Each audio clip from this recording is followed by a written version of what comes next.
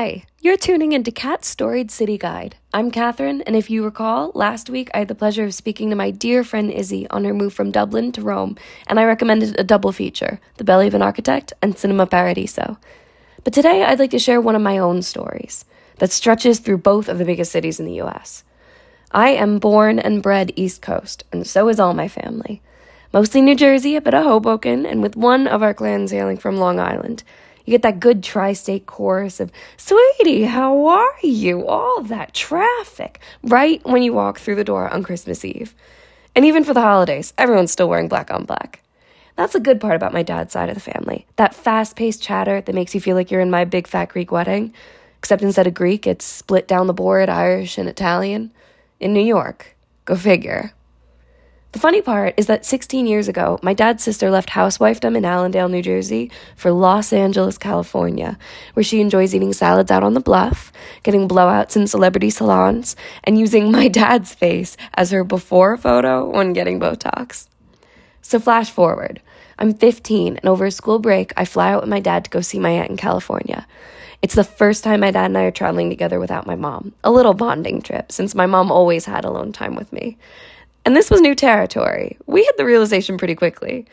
Like when we get to the gate and Dad looks down at me, who's never signed more than a field trip form before, and goes, "You got the boarding passes, right?" Now, my aunt, she lives alone in a gated community out on the bluff, with each line of townhouses stacked on top of each other up the hill, so that every patio has a crisp view of the water in the distance. I had my own little room there with white down bedding, a little window onto the flower bed and driveway. And for those few days I was there, I would walk out into the little main living room in the evenings and see the twinkling of other houses along the coast and the dark expanse of the sliding glass doors. We would make pasta and be merry. My aunt would bring out the red wine and the childhood stories, and then more red wine and childhood arguments. And just observing them without other family there, the charisma of two people with a shared dysfunctional childhood home, their banter was consuming. I might have spent my childhood visiting my maternal grandparents' house, but here I got to be the fly on the wall of a past I didn't know. Because they might have been the only family in the room, but the pictures on the walls told stories too. Like my grandparents' wedding photo. Sure, a photo of my mom's mother in her wedding dress had always graced the vanity at home, but I had never seen a photo of my paternal grandparents together, with her jovial posture against the car seat, draped in a satin wedding dress, and his intense gaze as he closes the car door. The same gaze, a few frames over. My dad and his sister are sitting at either side of him. My dad is barely 13 and has the full cheeks to prove it. His sister dolled up in a white frock that screams that though they are Irish twins, she is the baby of the family. It's 1971, and they're at the Copacabana. My grandfather was friends with the biggest loan shark in the Garden District at that time. Through a summer of overtipping the maitre d' and dating the hat check girl, they had checked out every table in the joint. Between that and their visually fitting in with the scarier clientele, it meant they could snap their fingers and impress their date as the hostess says, "Of course, right away, sir," and leads them to the table up front like in Goodfellas.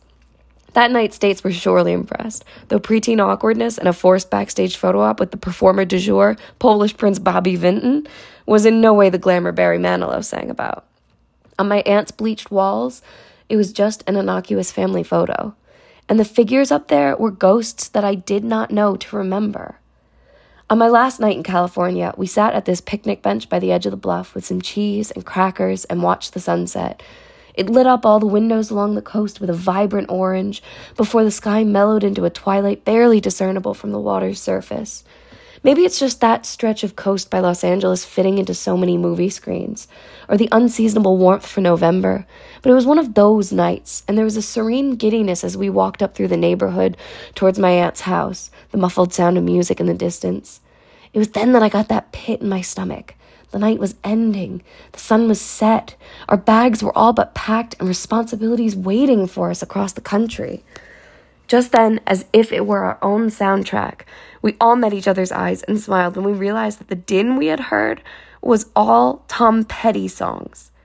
And maybe it was California idealism, but Dad voiced what we were all just beginning to think. What are the odds? It's actually Tom Petty.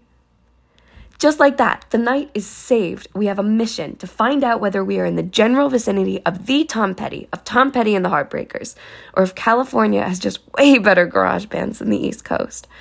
In that moment, I follow my dad's spontaneity unquestioningly, while at our side, my aunt giggles at the path towards the music we've just started to take. We head up the road and to the left until we hit the house where all the noise is coming from. A modern white mansion with adults and children spilling out all the entrances and shiny silver balloons with big 5 O's on them. Now, I don't remember how it started exactly. It must have been my aunt cooing that I looked so well in a crowd of LA kids. Maybe that was just her buttering me up, along with all of her other subliminal messages that I should someday move to California to college to be closer to her. It must have been my dad, though, who shifted into egging me on, saying I should just walk right into that party and check out the band. Are you crazy? Tommy, she can't walk through there. She's timid. Don't make the baby do it. I would be remiss if I didn't add here that when my aunt moved away, I was 5 and afraid of her pool vacuum, and her image of me never really grew out of that. She'll be fine. Just go in. Yeah, I'll do it. I was just so tempted by making him proud by not passing up an opportunity for something exciting. Aunt Aileen was taken aback that I would agree, and I was riding the high of peer pressure and potential acclaim. Aunt Aileen was already starting about LA-ifying me. I was already wearing a gold-threaded Hollister sweater that was always impractical at home for being so flimsy. And partly shielded by a parked car, she was pulling one of the sleeves of my sweater off my shoulder and teasing my hair, while I, not backing down but growing nervous at the impending reality of crashing that event, started coming up with cover stories with my dad. You know, should I be taken? If only the all-female Ocean's 8 had come out at that time, my aunt would have figured herself a regular Cate Blanchett. Yet there was this heist mentality that was looming over me, that if I was caught inside that mansion with adults who sent me in as the innocent party, it was gonna look a bit like an Oliver Twist sting operation. But once I felt suitably dressed the part, I walked ahead, glancing back nervously. First, I'm in the yard, no harm there, but I hit the concrete walkway and suddenly feel as though my course has been irrevocably set. I can't turn around without looking uncomfortable or out of place. There's a mother starting to walk her toddler out the door when I approach the doormat.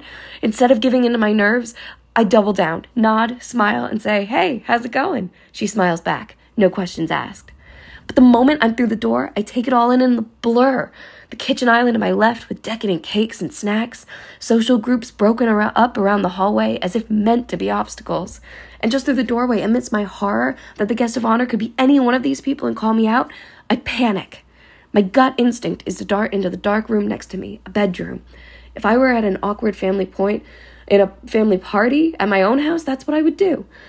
But this scenario flashed through my mind. Some strange kid breaking into a party, heading straight for a bedroom, and surely rooting through jewelry drawers. I could hear the police sirens already. I continued through the house to the backyard. It was the infinity pool of backyards.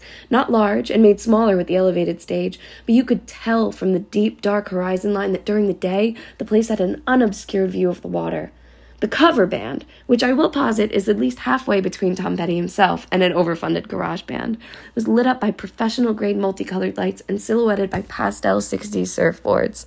It was all cool to see, but nothing when I was alone and couldn't share the experience. So I walked back the way I came, like I owned the place, waiting for what excited me more than the band, my family's approval. My aunt was floored, giggling, "I can't believe you actually did that, Tommy. Do you believe she went in there? I thought you'd be in and out. You were gone forever." "Yeah, I walked all the way through to the backyard." "Oh my goodness, Tom, do you hear this?" Said hi to some folks. No big deal. But it was a big deal, because my dad was beaming in all the fun of it, though he was a little distracted because precisely when I walked in, my mom had called him. And in return for her standard, "How's the trip going?" she got a, "We sent Catherine in to party crash at an LA mansion, and she hasn't come back out yet." Mom thought it was hilarious, too.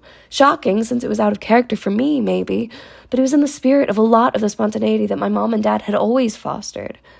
It was the talk of the rest of the walk home.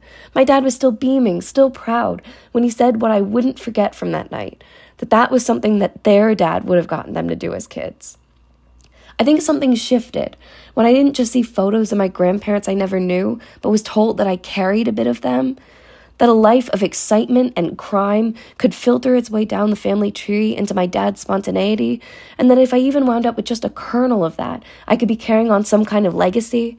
I wasn't just a fly on the wall on the side of the family I was less familiar with. I was a part of it, and because of just a few minutes of bravery, I had taken on a starring role. So my message from 15-year-old me and 21-year-old me alike is to not pass up on those opportunities that make you feel like you are living a movie, no matter how crazy it may seem, because the stories that last, the stories that go beyond just the photo gloss, are the ones where you get yourself behind the scenes, even if it's just to see Bobby Vinton. For this week's movie recommendations, I give you Goodfellas and Lady Bird. As always, check out my blog page for New York and Los Angeles for my restaurant recommendations that will make you feel like you have a slice of California here in NYC. And tune into the Spotify playlist for your soundtrack while you visit. Next week, we'll dive into New York again as I interview a student from Paris and get our recommendations on what places here feel like home. Thanks for listening. Make sure to subscribe. And if you have any stories to tell, share them to #StoriedCities. Until next week.